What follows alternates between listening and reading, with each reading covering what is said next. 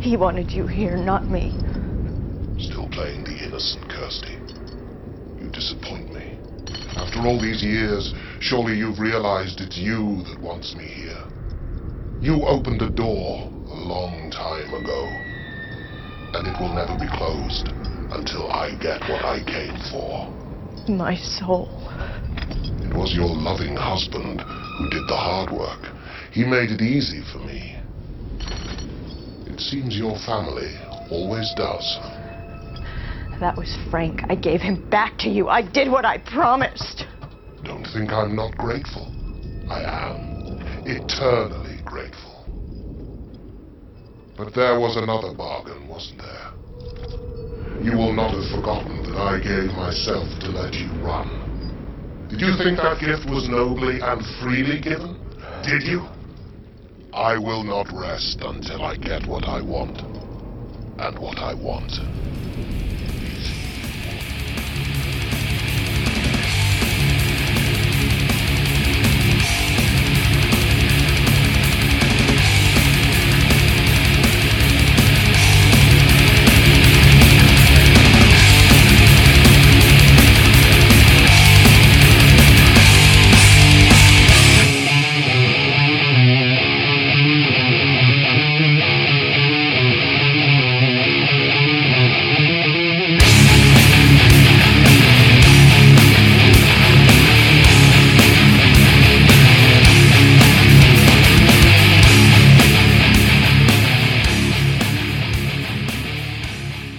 Hey everybody, and welcome to the Ancient Slumber podcast, show number 3. My name is Chris Ward, and as usual I'm joined by Myron Schmidt. How you doing, Myron? Hey, hello, how you doing? I'm very well, thank you very much. Right, bit of something interesting. Well, I think it's interesting. This is the first podcast that we have recorded since our very first show went live. Really? It is.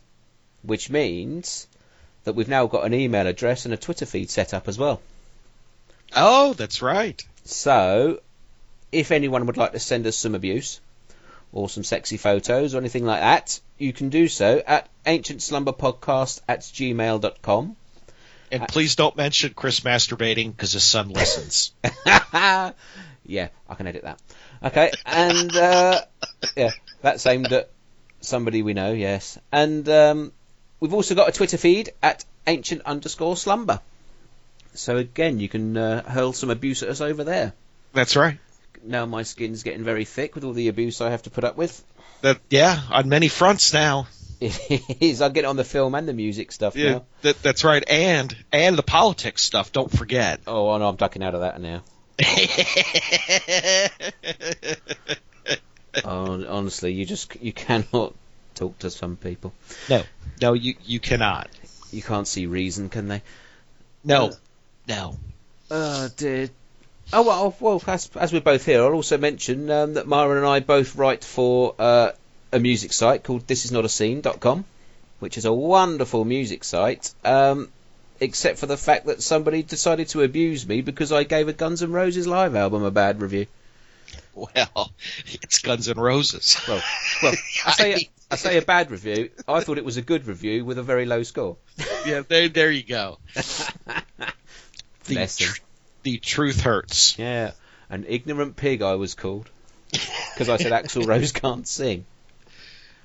Yeah. At one time he could. Now he's just wheezing his way through Welcome to the Jungle. Yeah. Oh. That's putting it nicely. Yeah, it was pitiful. But yes, but all comments are welcome. Just expect some back if you're going to be silly. That's right. So now that we're all live and everyone can hear us properly, I'm also going to give a big shout out to our friends over at the Strange and Deadly Show. That's right. Mr. Tom and Mr. Chris. Exactly. Chris was very helpful in giving me some advice on how to set up a podcast. I didn't use any of his advice, if I'm perfectly honest, but thanks for the offer. You got the ball rolling. Yeah, but those two guys, they're doing their show, covering the Category 3 films over there. It's fantastic. Go listen to them. Before we delve into our little Hellraiser sequels discussion, Since we recorded the last show, which covered the first four Hellraiser films, the specs for the Arrow video box set came out, which I know got you very jealous. It's really good. So I thought before we delve into Hellraiser 5, I thought we'd just have a quick go through some of these special features because I have seen them. Bastard. Yes. Thanks to my mate Mark over at Arrow, I have seen them. So yeah, let's go down the list. 2K restorations of Hellraiser, Hellbound, and Hell on Earth, and they do look fantastic. Awesome. I will say, it's always great when you see an old film that you've sort of seen dozens of times, and then you spot things you haven't seen before. Did they have audio issues? Because I don't know if you remember, but when Scream Factory put the Nightbreed special edition together, they were just plagued with audio issues. I didn't notice any. Okay. I've only got a basic 5.1 surround set up. Yeah, I didn't notice any. Okay, cool. It's fine for me. There is a 200-page hardback book with writings from Clive Barker archivist Phil and Sarah Stokes. I haven't seen that yet, but I will do. 20-page booklet featuring original Hellraiser concept art, which I'm looking forward to seeing. We got some art cards, we've got a poster. That's the box basics. Right, Hellraiser 1 disc. There's an audio commentary from Clive Barker. Ooh, very cool. And an audio commentary from Barker and Ashley Lawrence. Very cool. That will be the one from the old Anchor Bay set, I think. Okay. That's got a Barker and Ashley Lawrence one, but I don't. There's a one with Clive Barker on his own. I don't know if that's a new one or an old one yet because I haven't checked that out. Okay. Leviathan, the story of Hellraiser, the documentary that came out earlier in the year. It's included. It's included. It's a re-edited version. It's not quite as long as the single version that was released earlier in the year, I don't think. Wow. But they've split it up over the set. So on the disc of Hellraiser 1, you get the Hellraiser 1 section of Leviathan, which I think is about an hour and a half's worth, something like that. Okay. Yeah, which is very good. There's an interview with Sean Chapman, who played Frank, which is very interesting, actually. He's quite really? Yes, because he's never really spoken out about it, I don't think. So it's quite interesting. He's got a lot of love for the film, which is very good. There's an interview with Stephen Thrower, who is a film historian, but he was also a member of the band Coil, who were slated to do the soundtrack originally. Huh, okay. On which they did, but then the soundtrack never got used. But that's quite interesting. He gives quite a good perspective on the whole thing. There's some vintage featurettes with interviews with Clive Barker and Doug Bradley and Ashley Lawrence and whatever that were filmed at the time. Yeah, I think a lot of them were included on the old Anchor Bay set as well. Okay. If you've got that. There's an interview with Doug Bradley called Under the Skin. That is on the old Anchor Bay set. The original EPK, or electronic press kit. And there's some trailers and whatever. So that's Hellraiser 1. Hellbound Hellraiser 2, you get an audio commentary from director Tony Randall and writer Peter Atkins. Huh, okay. Again, I don't know if that's a new one or not. There's an audio commentary with Randall, Atkins and Ashley Lawrence, which I think that's on the old Anchor Bay set. You get the Leviathan section of Hellraiser 2, which again I think is a couple of hours long, which is quite good. Sean Chapman again talking about Hellraiser 2, which is again's quite good because I don't think he's quite as keen on the sequel as he was on the first one. What else we've got? Lost in the Labyrinth vintage featurette, interviews with Clive Barker, Randall, Atkins and some others, and another interview with Doug Bradley. Again, I think they're carry-ons from Anchor Bay. But the thing that most people will want from Hellraiser 2 is the surgeon scene. Do you know about the surgeon scene? I do. Yes, it's included, and I've watched it. Any good? Yeah, it's not finished.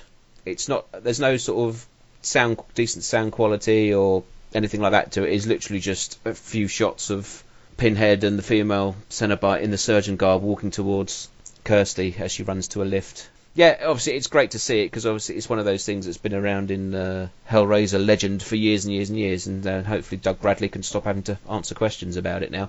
Which I'm sure he's No, probably not. But no, it's on there. They won't stop asking. I mean, imagine this. So you get to sit down with Doug Bradley and ask him questions. Yeah. I I'd be hard pressed to come up with one that he hasn't heard at least 1,000 times before. This is the trouble with interviews, isn't it? That's why I don't do them. It really is. It's really quite difficult to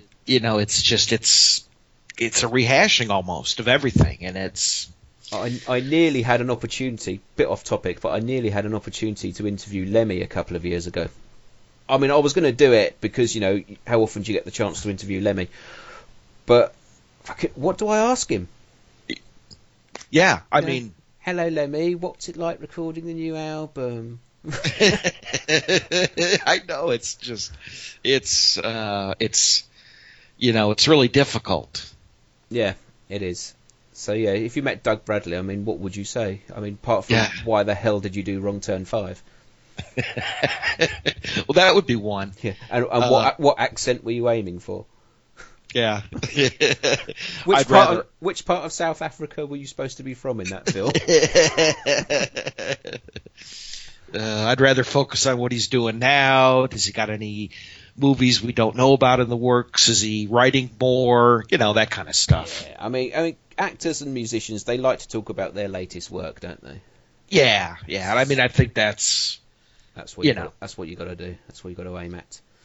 Right. Interviewing Pinhead, but not ask about Pinhead. I mean, that's the challenge. Interviewing Daniel Craig and not asking him about James Bond.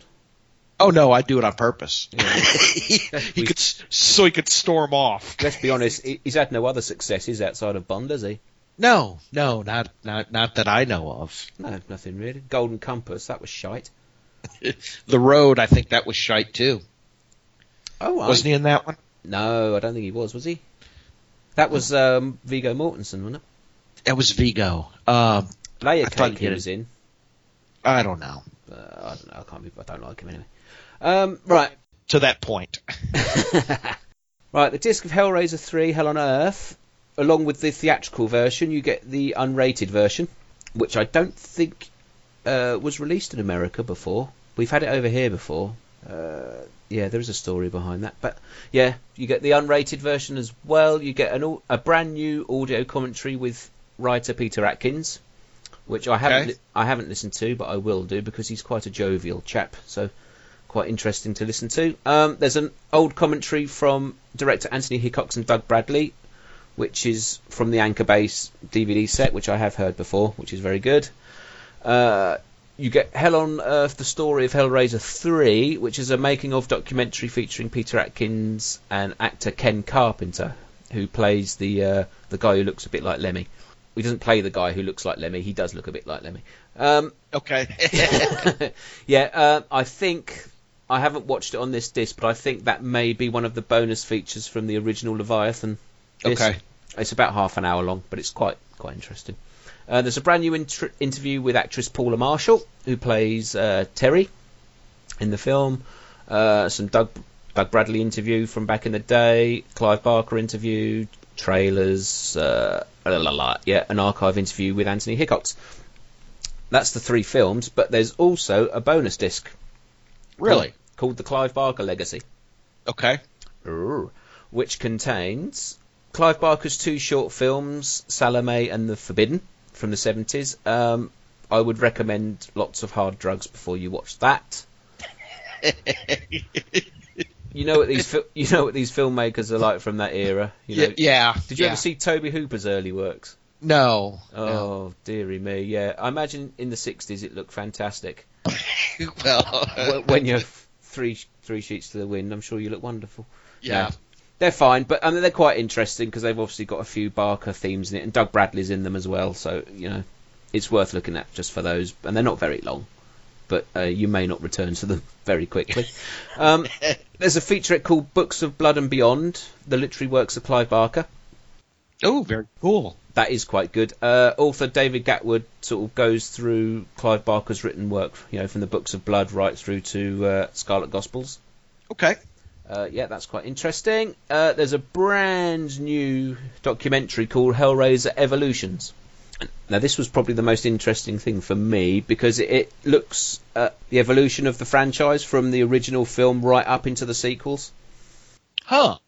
Doesn't really cover Revelations. which is probably a good thing. But it does mention it. But it interviews people like Scott Derrickson, Rick Bota, Tony Randall, Peter Atkins, Doug Bradley. Okay.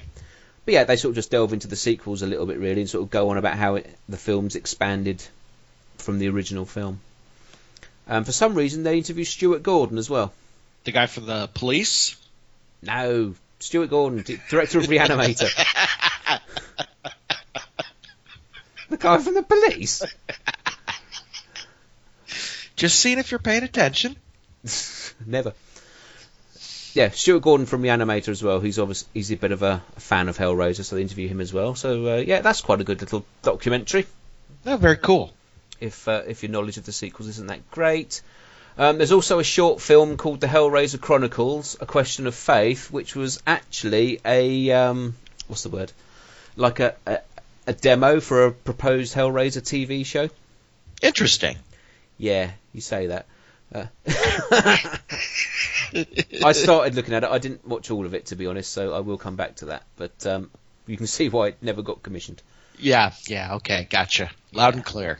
Okay, but that's basically it, yeah. And saying there's this massive 200-page book with all sorts of bits and bobs featuring it, so it's a massive set. It really is fantastic. It really does sound like it, to be honest. I mean, I was kind of joking on Twitter about it, but it does sound like it's well worth it. Well, I've just looked on Arrow's website. The release date is the 26th of October, and afterwards it's got now out of print. So if you can nab one, I would nab one, even if you can't play it. Just nab one. Yeah. So there you go. So yeah, that sort of ends our discussion of the first Hellraiser films, really. So I suppose we should move on to Hellraiser Inferno. Yeah, let's... Oi. You know... Don't sound too keen.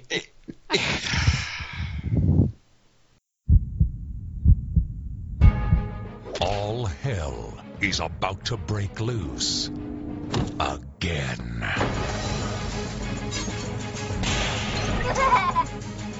What do you want from me? And this time, a battle between good and evil has a familiar face. Welcome to hell. Hellraiser Inferno. No!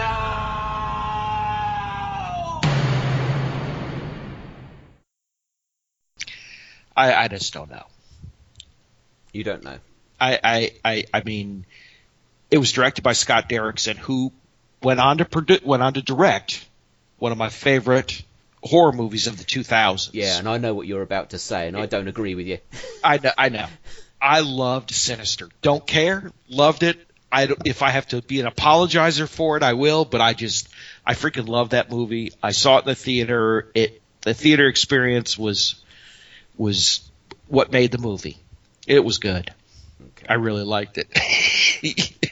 And we won't get your opinion. That's your problem. Yeah. I know. Exactly. All right. Well, before we carry on, should we just do a little bit of facts on it? Hellraiser Inferno, released in 2000, directed by Scott Derrickson, as we said. Yeah, who's in it? Craig Sheffer, who was in Nightbreed, Clive Barker's Nightbreed. Yes. Nicholas Otoro, James Remar, Doug Bradley, Lindsay Taylor, Matt George, Nicholas Sadler, Noel Evans, and loads of other people we probably never heard of.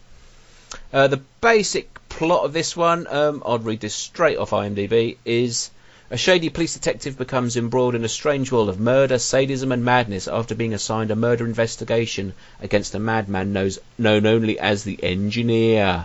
Ooh. And we've heard the name The Engineer before. We know who the Engineer is, don't we? Yes, we do. We do. Right then. Go on then. Let's hear it. This is one of those reality versus dream movies. It jumps back and forth. It has appearances by Pinhead. The whole thing with this movie is, if you'd taken Pinhead out, it would have been the same movie if you had Pinhead in.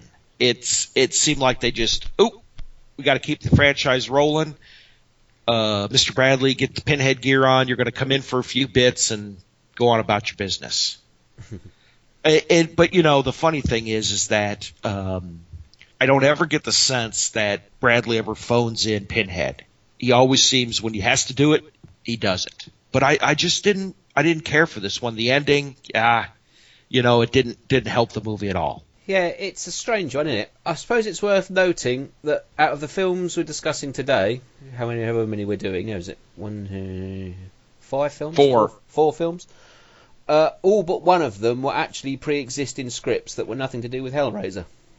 Correct. Yes. And this is one of them. Which is why you could take Pinhead out and it would be a movie, and put Pinhead in, it's a Hellraiser movie. Yeah. Right. I'm going to shock you now.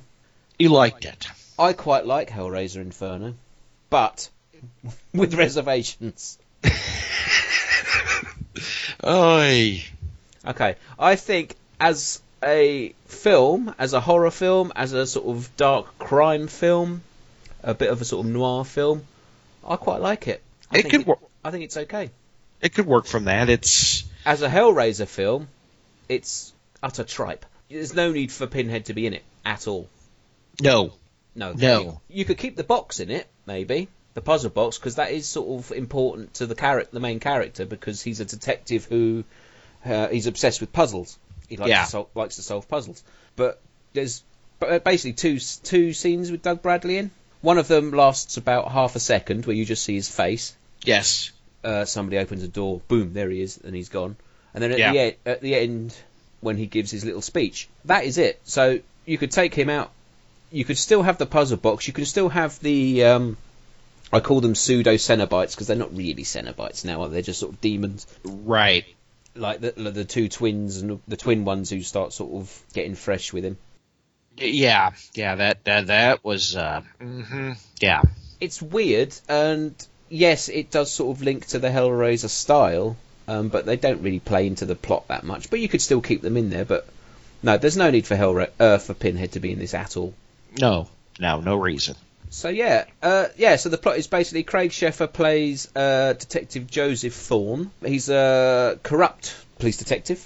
He takes drugs, he sleeps with hookers, and he's obsessed with puzzles. And he basically he's been assigned this murder case. There's a murderer known as the Engineer who's going around killing all these people. In his investigation, he comes across the puzzle box. Obviously, he solves it, and then something happens which sort of how do we put it? Something happens to him that changes the course of his life, basically. And then at the end of the film, when he meets Pinhead, it's one of those, is it real, isn't it real? Yeah.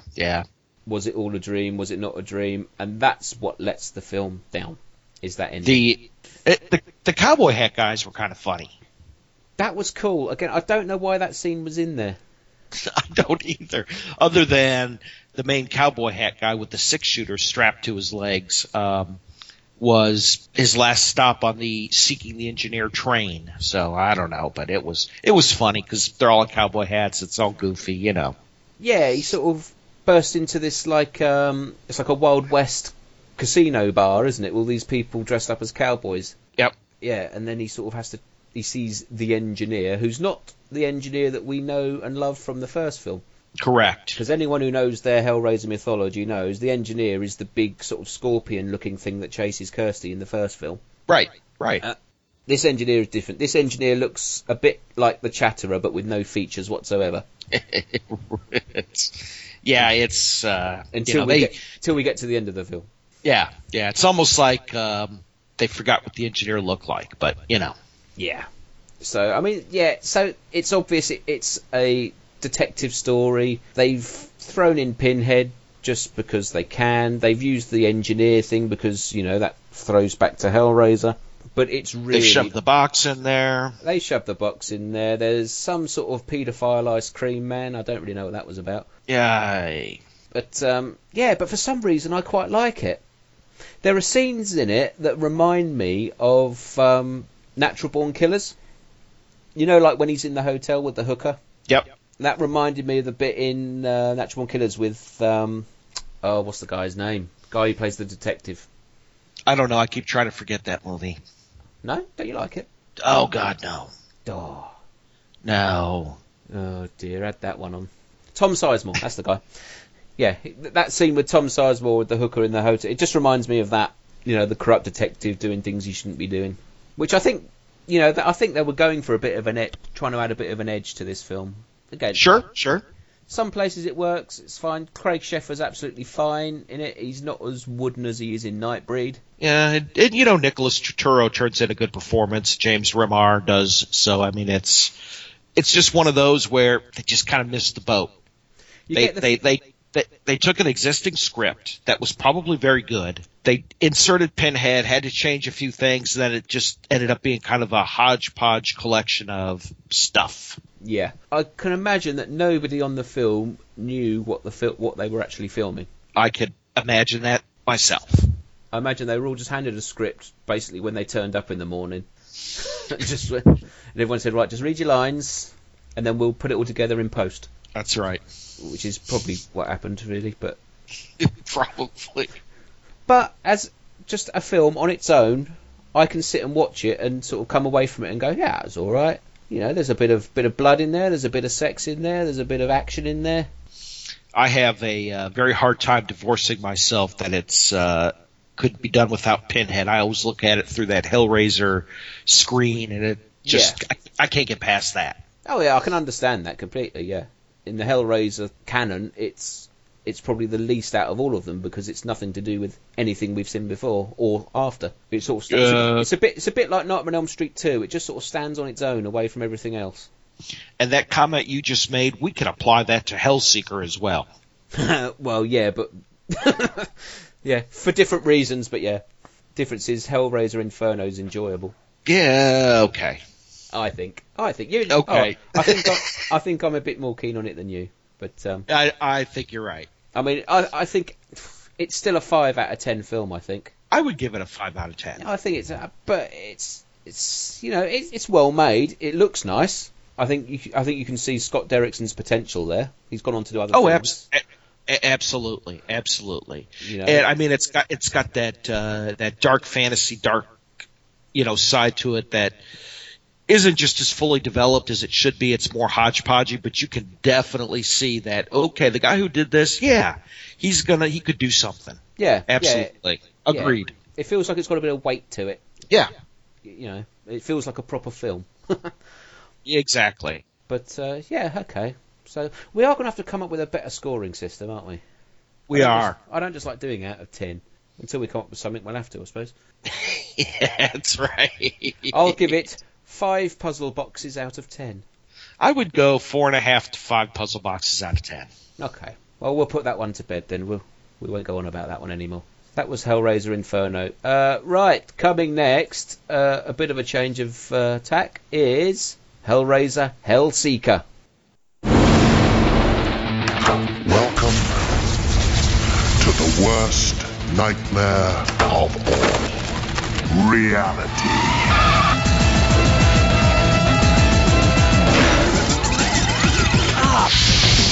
Which do you find more exhilarating? It's getting hot in here. The pleasure. It's perfect. I prefer pain. Well, what do you think?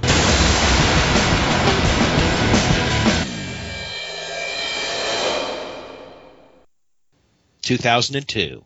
That's the one.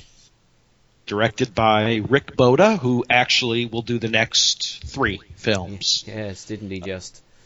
Yeah, yep. We got Doug Bradley, we got Ashley Lawrence in this one. Oh, plus others. Other people we haven't heard of. That's yeah, okay. We've got Dean Winters. I think he's done a couple of things. His face looks familiar. Jodie Thompson, Karen De Silva, William S. Taylor. Yeah, and no one else I know. The guy who plays her husband, Dean Winters. Yes. He actually does TV over here, so I recognized him right away. Yeah, I've seen him in a couple of things. I've seen his face before. Yeah. He's one of those. He did some early Law and Order, which is pretty big over here, SVU. So yeah, we get that over here. Yeah. Yeah. Okay. I will say before we get into the plot, well, if there is one, that I think Hellraiser Hellseeker has the best DVD cover out the lot. I don't know if I have an original. Oh. Why have you got a different colour? Well, the problem is all of the sequels I don't own. I own them on 4-packs or 6-packs. Ah, right, I get you, yes. So, it's got just a generic Pinhead cover. It's the one with Pinhead's face, but it's sort of in a red mist on a black background. Yes, yeah. It pops up before the movie starts. Yeah, but I love that picture. It's a good picture. It is a really good picture. Shame it's no indication of what's inside. And before I started, I looked up who directed it, and I looked at some of his credits. House on Haunted Hill remake, Demon Knight, which I liked. Oh, yeah. I think it's a good soundtrack. Yep. And then he did, Barbed Wire, which, again, I've seen that, and I just can't unsee it.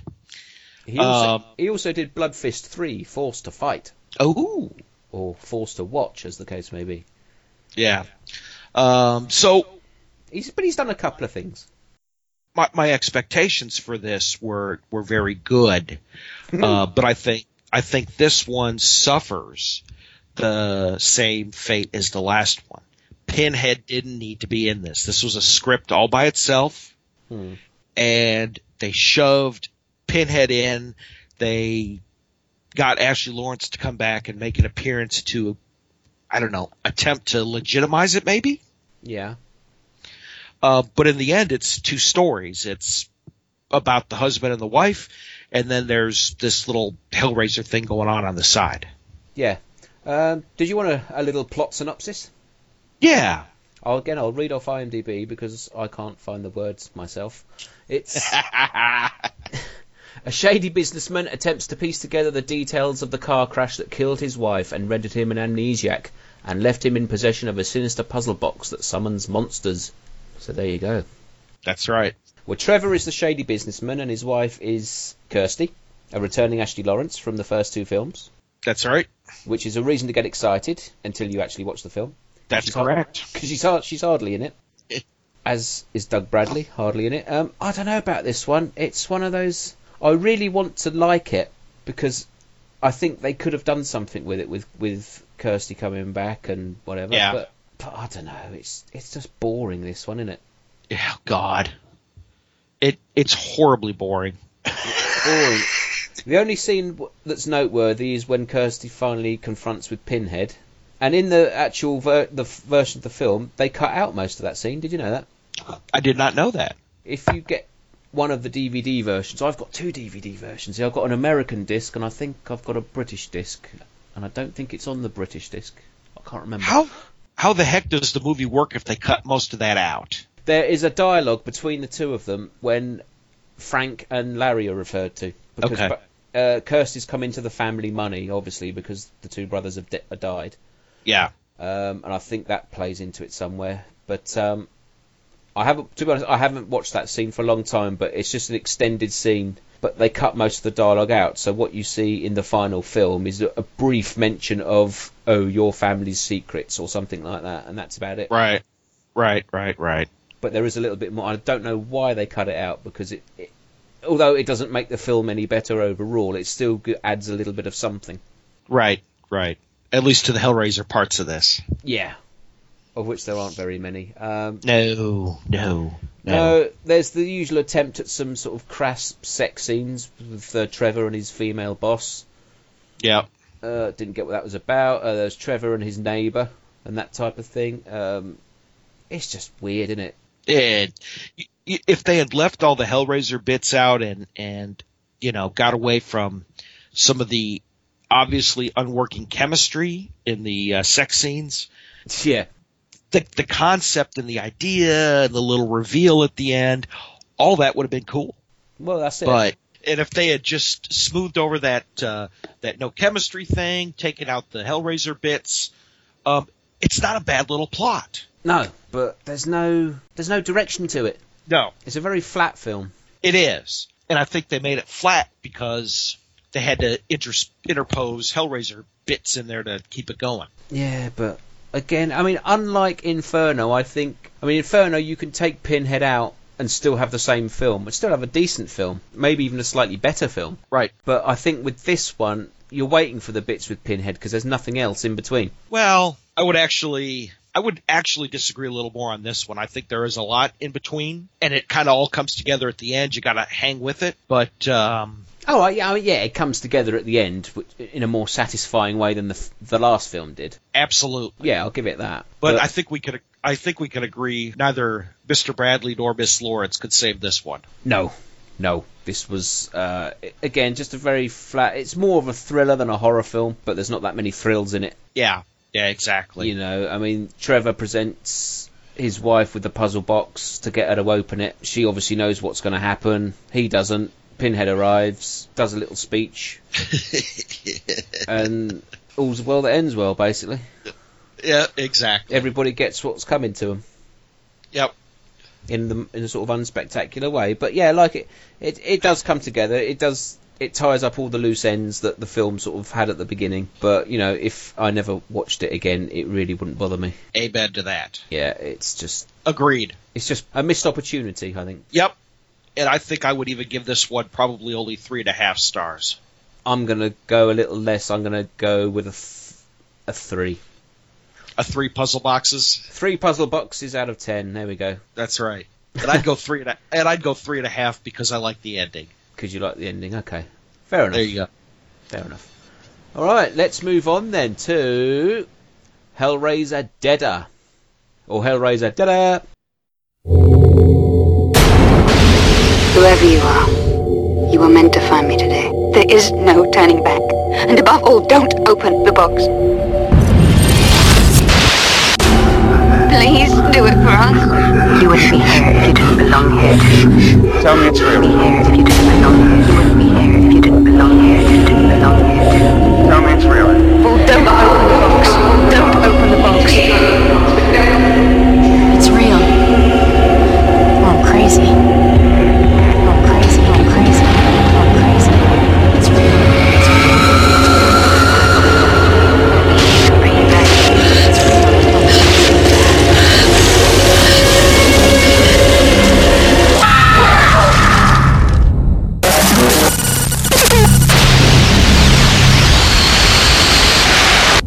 Released in 2005, again directed by Rick Boter. Well, Rick Boter turned up. I don't know whether he directed much of it.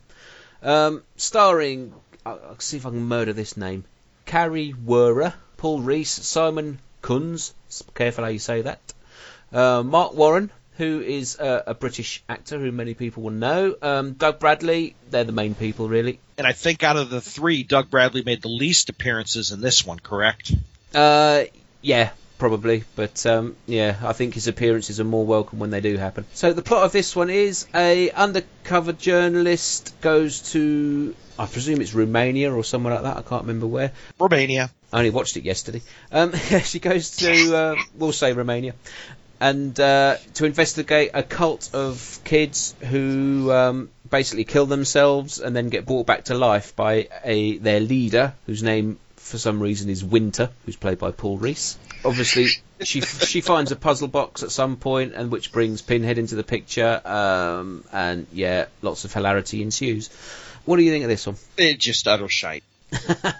I can't. I watched it yesterday. Attempted to find some redeeming factor. I couldn't. I just did not personally care for this movie at all. Pass. Well, that told me. Okay. Yeah, well, I'm going to be a little different to you on this one. I do not think this is a very good film, like you say, but I think out of all of the post-Bloodline sequels, it's the one with the most potential. I think the actual story does lend itself to that Hellraiser world very well. The idea of people killing themselves and then being brought back to life. Out of all the sequels, it fits in the best with the mythos, for sure. Even though it's clearly not written as a Hellraiser film. No. It plays into it, but it's just not done very well. All the things that happen in it, it's too vague. None of it feels connected. Yep. And it feels like there's 2 or 3 different things plot lines going on in the film that just do not tie up. They try and connect it to the history of the puzzle box with the character of Winter, because it's insinuated that he's related to the Le Marchand bloodline. Again, that's something that could have been developed. I could totally see that playing into it, because he plays a sort of the cult leader, not I was going to say like a Manson-esque leader. He's not really a Charles Manson type cult leader. He's a bit more mystical than that.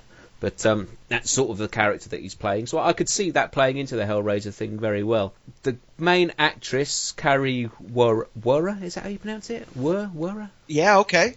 Whatever. I think she's great. Agreed. She's the best thing in the film. She's very much a heroine. I say heroine. She's not the villain, so I suppose it makes her a heroine. In the same vein as Ashley Lawrence in the first two films. Agreed. Worth looking for her. It's a shame they couldn't have put her in a better film. Yep. If she'd have been put into Hellraiser 3, I think, as the journalist in that one, that would have been made that film 100 times better. Yes. So she's great. Doug Bradley pops up, of course, and sort of fires a few chains at people. Again, underutilised. No real need for him to be there. Had they developed the character of Winter a bit more, so we could associate him with the puzzle box more, it would have had more resonance. But it just feels like half an idea that somebody threw together. Yeah, but if you utilize the puzzle box more with another character, what's the editor going to do? He's the guy who keeps the puzzle box thing going. Yeah.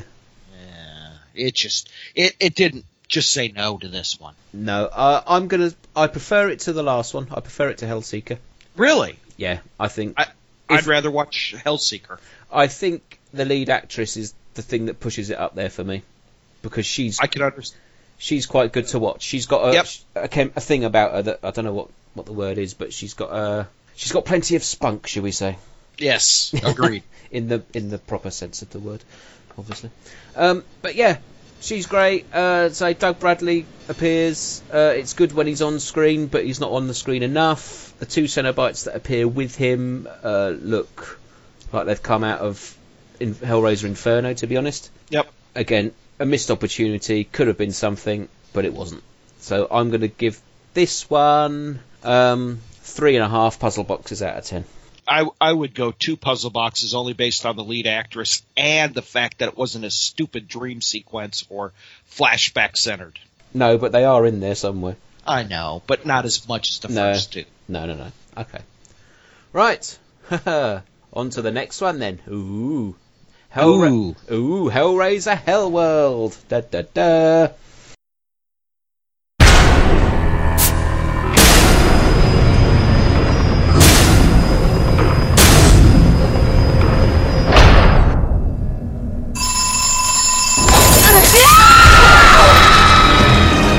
You open the box, and your soul belongs to me.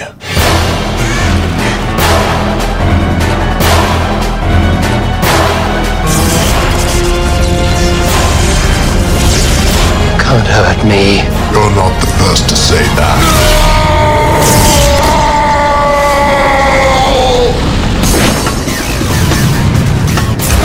I'm going to a real-life secret Hellworld party.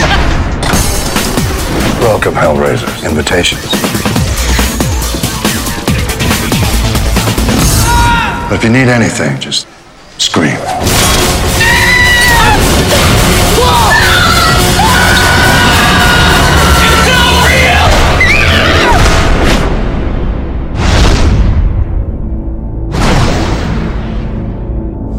Welcome to hell. –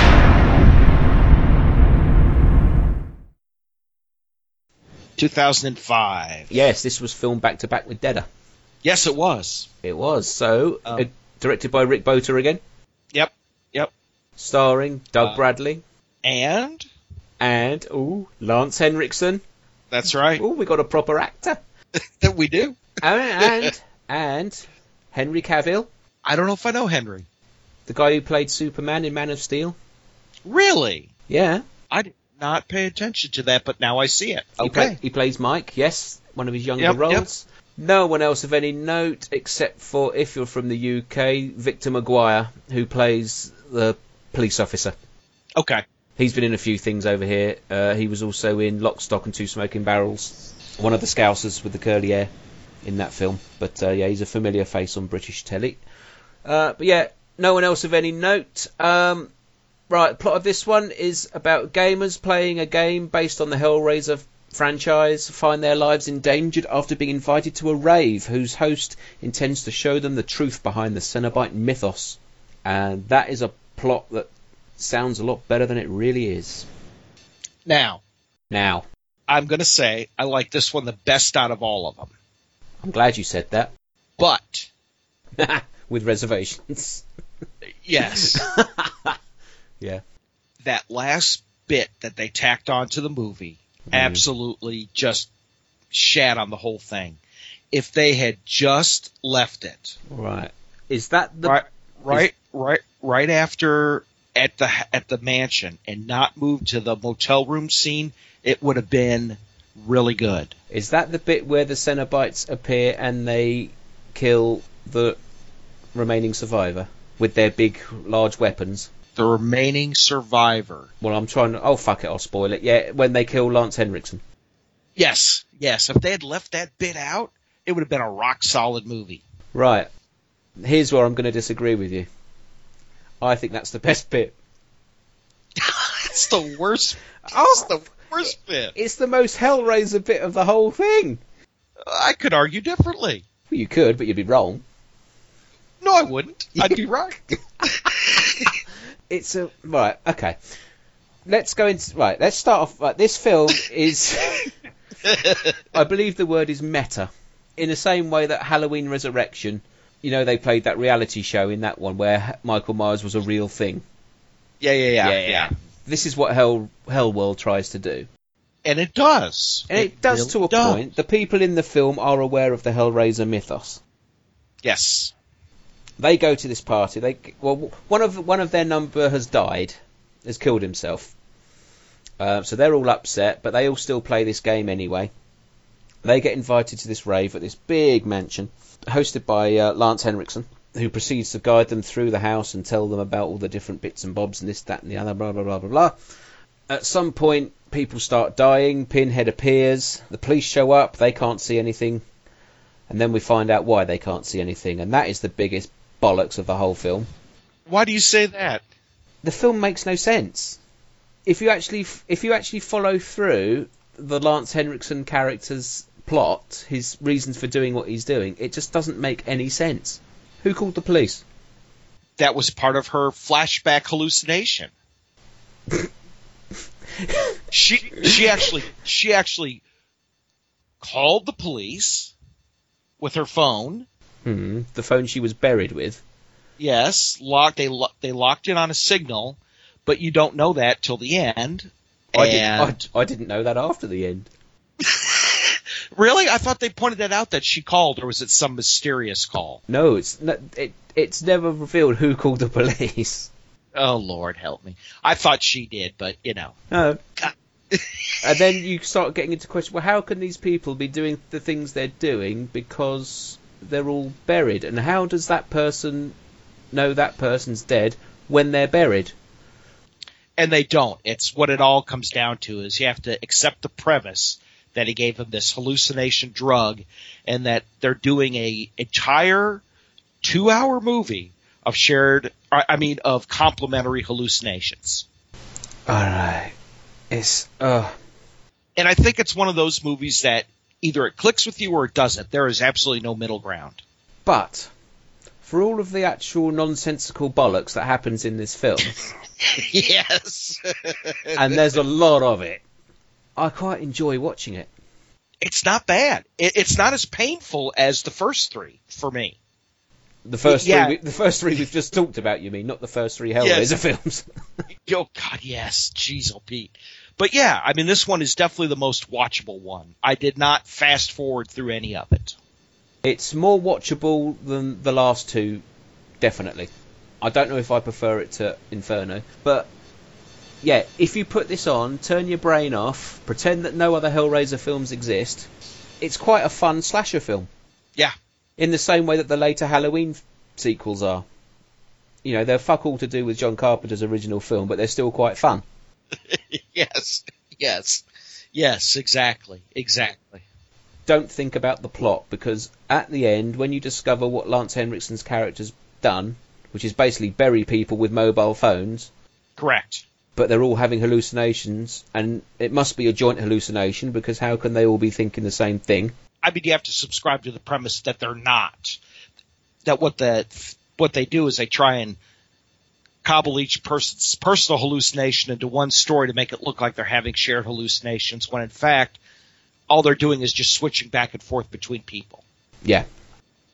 But if you can't accept that premise, you're just sunk. Except the premise that they actually made this film before anyone had finished the script. It can kind of show. It kind of shows. It is. I mean, it's pretty much the definition of a car crash film. You know, it is so bad it's good. In a lot of ways, yes. In a lot of ways, yes. You know, you will be entertained by it. There is lots of killing in it. There's lots of gore. It's got more sex in it than the past few films have. That all of them combined. Yeah. You've got Lance Henriksen, who, you know, he's got to earn a living. Hey, you got to admit, Lance Henriksen plays the great creepy dude host. Oh, yeah, he does. He's great in it. He's great. Yeah. You know, Doug Bradley pops up again as Pinhead, shoves a stake into somebody's throat, which is not something Pinhead would do normally. Yeah, you know.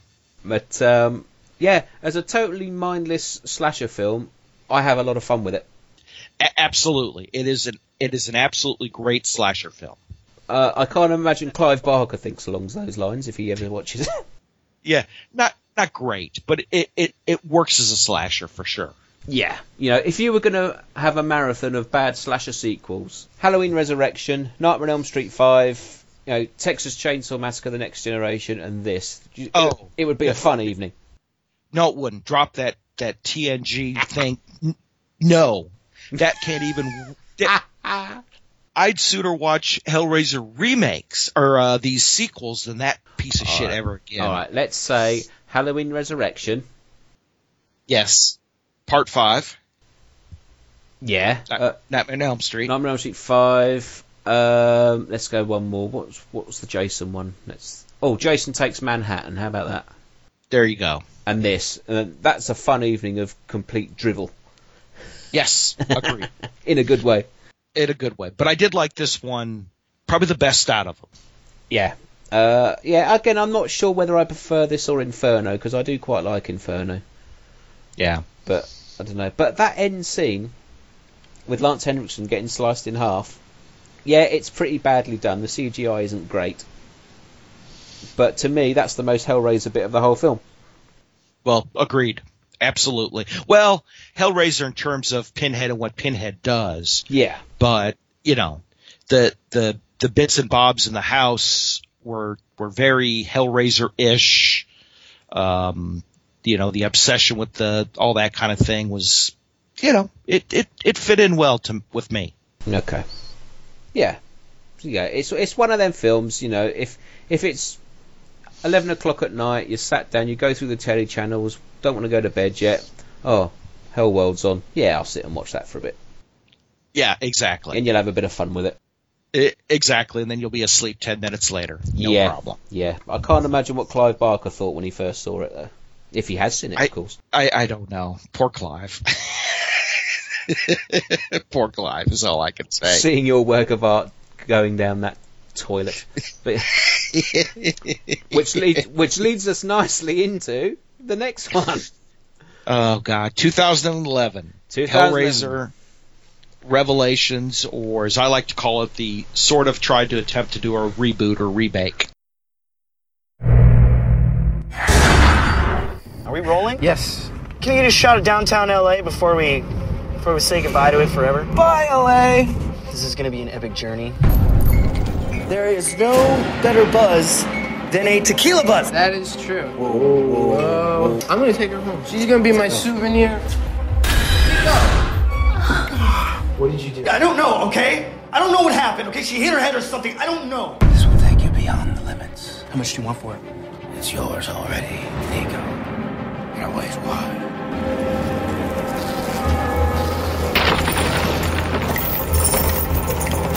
What was that?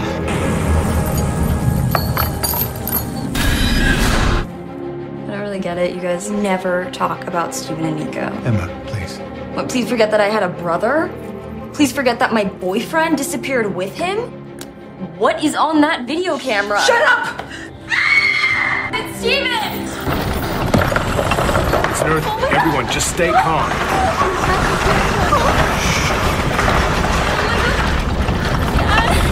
What's happening?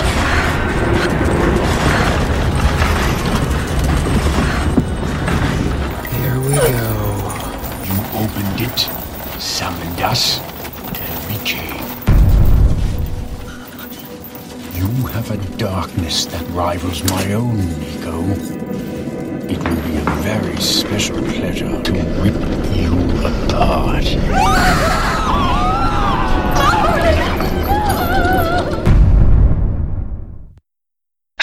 Yeah, this is the tribute album, isn't it? Really? Yeah, it is. It's the cover band that just can't quite get it done. Yeah, it's right. Yeah, directed by Bugs Bunny. No, it's not. It's directed by Victor Garcia. Right. Who I don't know who that is. It's written by. Oh, go on. Do you know who he is? No, I don't know who he is. Oh, unfortunately. Is he related to Jerry Garcia from the Grateful Dead? I don't think so. No, I've just looked at his photo. No, he's not. Right. Okay. Directed by Victor Garcia.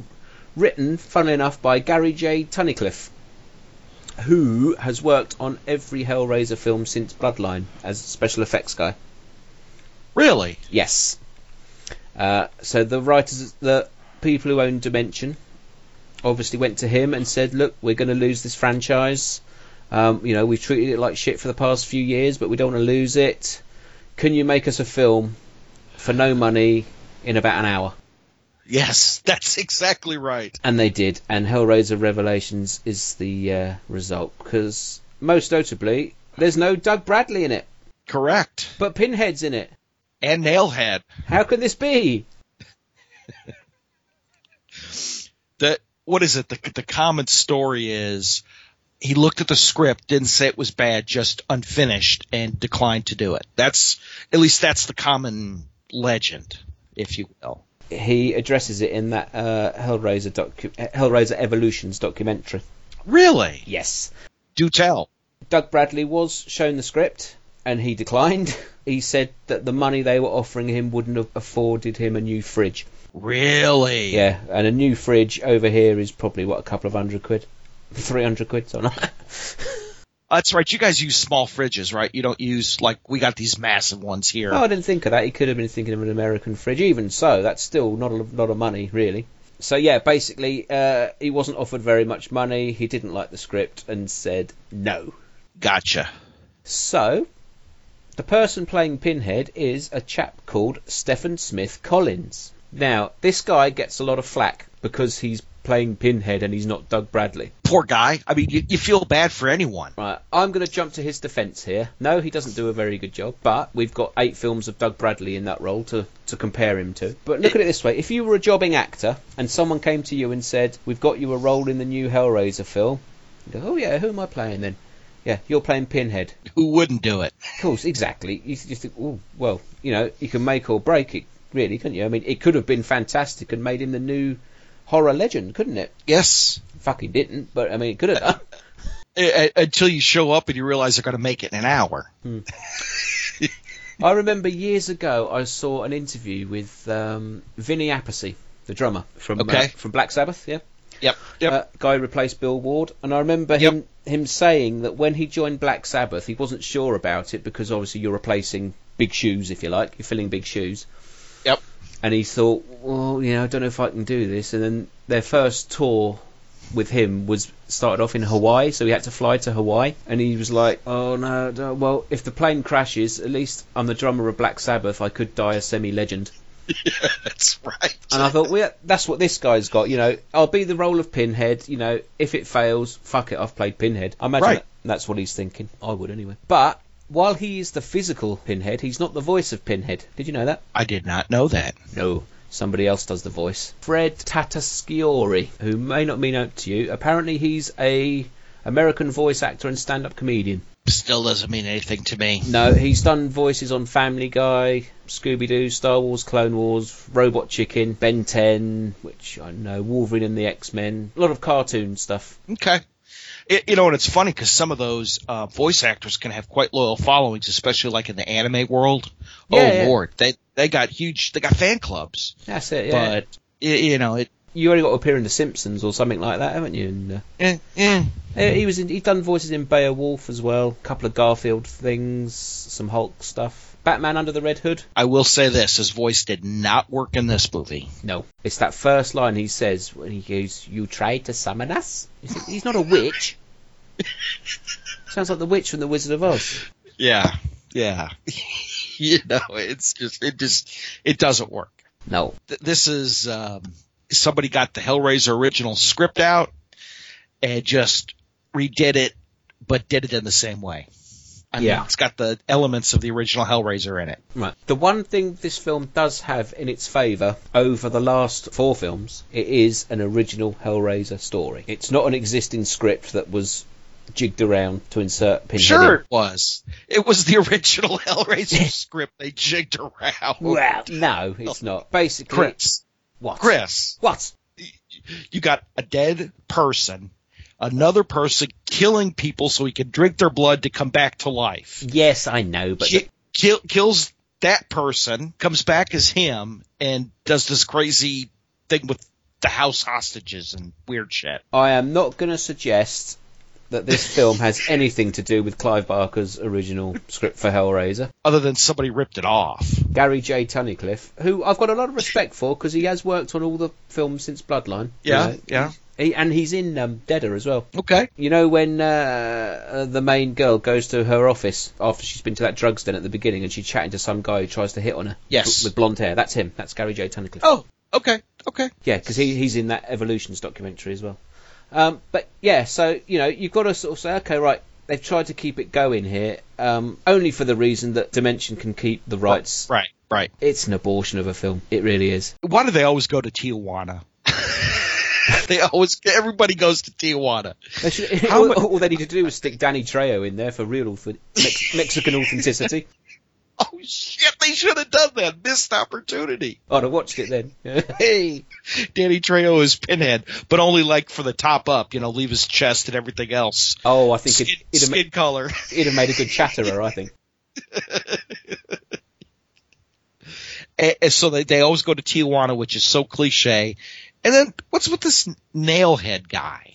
Really? Yeah, it's like Pinhead's training up a little Pinhead, isn't it? Yes, that's exactly what it is. Oh gosh, it's just bad. It's bad all the way around. There's not even a plot, isn't it? You know, it's two lads go off to Tijuana for sex and drugs and all that sort of stuff. They find the puzzle box. One of them disappears, and then it magically appears at the parents' house sometime later, and nobody questions it. Pinhead turns, it's some dribble bollocks. I don't know. I will say this: the first time that I watched it about 4 months ago, when we talked about Hellraiser. Yeah. It was the first time I'd seen it. So I've only seen it recently. Yeah. And I thought, holy shit, they're going to do a found footage Hellraiser movie. And I thought, what in the holy hell have they gotten into? It's not found footage. It just looks shit. Well, but the first 5 minutes of the movie is all this found footage stuff. And I thought, oh my God, what have they done? What have they gotten themselves into? Quickly, I was at least saved from that, but yeah. It was obvious that they had to keep the franchise. They had to do something. Gather over the weekend. Let's make a movie. Had to do something. What you do is you pay somebody the right amount of money to write a script that everybody's on board with, and then you put it into production. That's what you do. Yeah, well, apparently not Dimension. No. So that's Hellraiser Revelations. Yeah. Just over an hour long. It's not very long at all, which is good. Out of all the post number 4, out of all of those, this is Pinhead and the Cenobites are in there the longest. And they certainly tried the hardest to make the connections. Yeah. Again, I mean, that goes back to what I'm saying. It is an original-ish story. It's not something that was pre-existing. And there is that attempt to make it at least look like the first Hellraiser. Yes. But that's it. It looks bad. It's badly acted. The story's all over the place. It's crap. I'm going to give it 1 puzzle box out of 10. Agreed. Yeah. It just, yeah. You know, and I got to think, all the people associated with this project, they thought, holy shit, I'm going to be in a Hellraiser movie. It could work. And I imagine everybody went in with high hopes, and then it just kind of went, oh. Yeah, I mean, say if you were a jobbing actor and your agent said, I've got a job for you on the new Hellraiser film, of course you're going to take it. Hell yeah. No, unless your name's Doug Bradley. Yeah, exactly. There we go. Right, okay. Shall we order the films and what we think? Going right back to the beginning? And then I've got a little bit of discussion about some extra Hellraiser stuff. Yes, let's order them. Okay, so which is your favourite? Number 1. Yeah, number 1. Then number 2. Yes. Yep. Then I'm going with number 4. Exactly. Agree. Then number 3. Then number 3. Now it gets interesting. So we're agreed on those first 4? Yes. Right. I'm going to go with Inferno next. And I would go with Hellworld over Inferno. Okay. I would then go with Hellworld. And I'd go with Inferno. So there we go. We've swapped them 2 over. That's right. Now we're going to get tricky. I'm then going to say Deader. Nope, I'd go with Hellseeker. Then I'd go Hellseeker. Deader, and we both agree that the last one is, of course, the last one. Is Revelation. So, yeah. Yeah. We're not too far off track then, are we? No, we're close. Which is unusual for us, because usually we sometimes differ very wildly on opinions. Yes, we do go in some really wild directions. We do. Right, a couple of Hellraiser extras then. Have you seen the No More Souls film? No. On YouTube. It's a fan-made film. Well, but it's made by Gary Tunnicliffe. Nope, but I'm writing it down. It's on YouTube. He basically plays a very old Pinhead. Okay. Who's sort of lamenting during his the final days of the world, so to speak. Okay. It's quite interesting. All right. Quite a nice concept. Have a look at that. What else was I going to mention? Oh, yeah. The remake. The alleged remake. Alleged remake. What do we think of that? If Clive Barker doesn't have his name attached to it, I don't know. Yeah, I'm a bit like that as well. I mean, it'll fall into the remake trap. Basically, the proposed remake that's been going on for about 5 years now is going to be written by Clive Barker. It's going to star Doug Bradley, and he sort of makes a little nod towards that in that documentary as well. Okay. Just a little comment he makes at the end where he sort of says, oh, this isn't the last time I'm going to talk about this sort of thing. But that's all we know. Okay. But again, if Doug Bradley's not in it, and if Clive Barker's not involved, I suppose it could be possibly okay. I don't know. It depends whether they're going to retell the Frank, Larry, Julia story as well, or whether they're going to do like a slightly different origin story of the box or something like that. Right. I don't think people would tolerate a slightly different origin story. I mean, it's the Lament configuration. It always should be. It's the Marchand box. It always should be. So you think a retelling of the Frank, Larry, Julia thing? See, this is the problem, is I can't imagine anything other than that. But I suppose you could do the Frank, Julia story and mix it up a bit. I don't know.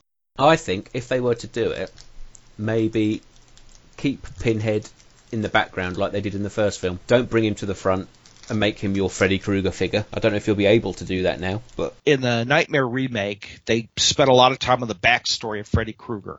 Yeah. That's a potential. They've got some Clive Barker material to draw from in the Scarlet Gospels. Yes.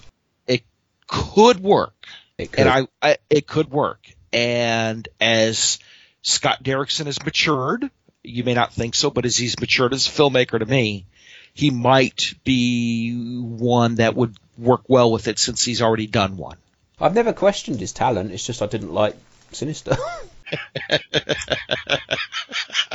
Yeah, I think if Clive Barker's not going to direct it, which, let's face it, he's not. Yeah, he's going to be doing that sort of stuff, then you need to have a director who... I don't just want, but, it's not up to me. I don't think they should do this thing where they're just getting directors for hire, someone who shot a music video that looked quite good 20 years ago, to come on board and do it, Yeah, they need to put some thought into it, They need to have a director who's going to come in and say, right, here's what I think we should do with this, and work with Clive Barker in setting it up. Right. A director who's got a vision and a style, because I think that's part of it, is the style of Hellraiser has gone. I mean, I know Clive Barker only directed one of them, but I mean, Tony Randall and Peter Atkins and the other guys who followed when the first couple of sequels, they were still there on the first film, so they carried it on. Yes. Stylistically, those first four, you could see the big break. They tried to do it in Inferno and then just abandon it in the rest of them. Yeah. I think they should give it to Rob Zombie. No, that's a joke. Okay. I thought you were serious for a second. I'm thinking, well, no. He did spend a lot of time on Michael Myers' background. He might be the perfect person to do it, but I can't tell if Chris is kidding or not. No, I think Hellraiser needs to have a bit more polish than what Rob Zombie can bring to it. But as much as I love Rob Zombie, and I do, and I still would love to see Rob Zombie do a Friday the 13th film. Oh, I think he could do Jason some justice. Oh, that would be good. Let's face it, especially in Friday the 13th 2, Jason is a hillbilly. He's a hillbilly living in the woods. What could Rob Zombie do with that? Oh. Don't give him Michael Myers. Give him Jason. That would be good. Mm-hmm. That could be really good because he's got that real gritty, dirty, slimy kind of way of doing movies that give a polished yet grindhouse feel. Yeah, he could do really well with that. Of course, he could. You could have Leslie Easterbrook as Mrs. Voorhees. That would work. Come on, it's there. That would work. It is. It is there. You heard it here first. Yeah, let's get Rob on board. Get him on the blower. Yeah, I'll just phone him up. Yeah, exactly. But anyway, yeah, back to Hellraiser. Yeah, I don't know. I mean, nobody springs to mind, really, as to who could do a Hellraiser film justice. But, the people I like at the moment, I don't know if Hellraiser's the right material. The problem is the shoes that you're filling are pretty massive because we haven't had a remake yet. No. We've had Friday the 13th. We've had Halloween. We've had Nightmare on Elm Street. So we've had some big remakes that we've seen people have been split on. Friday the 13th, okay. The Nightmare on Elm Street one, Halloween, out of them, Halloween is probably the better one. Yeah.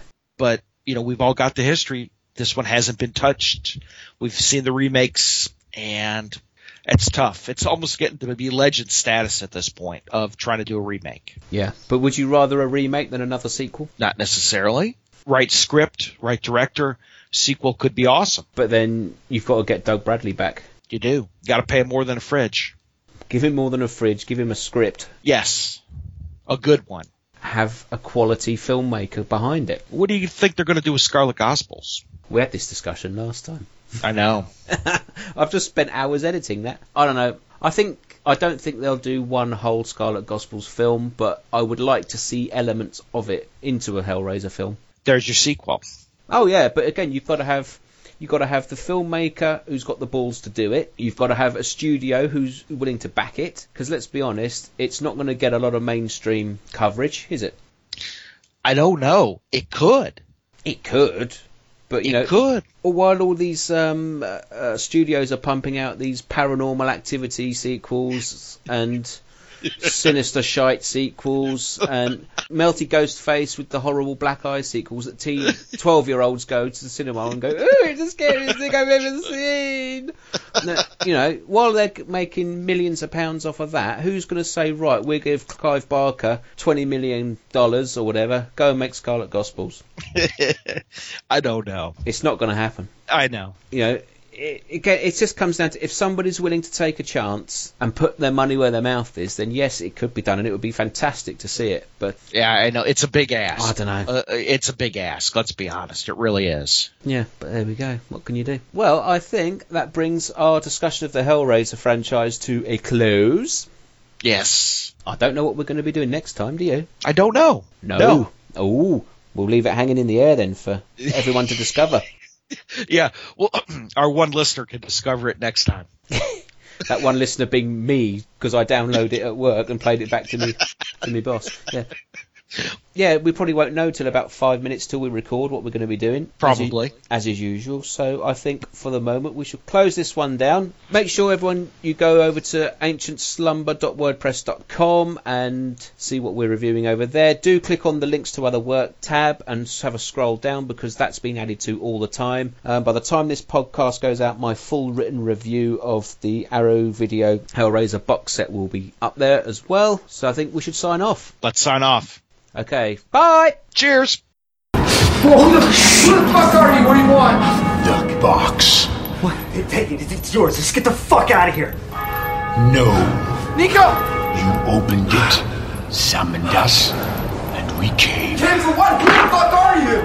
We came for you, Nico. We are the light in the darkness, empaths to higher sensation, guardians of ultimate experience. And now you will come with us. What? No, I'm not going anywhere. No, I'm going out of here.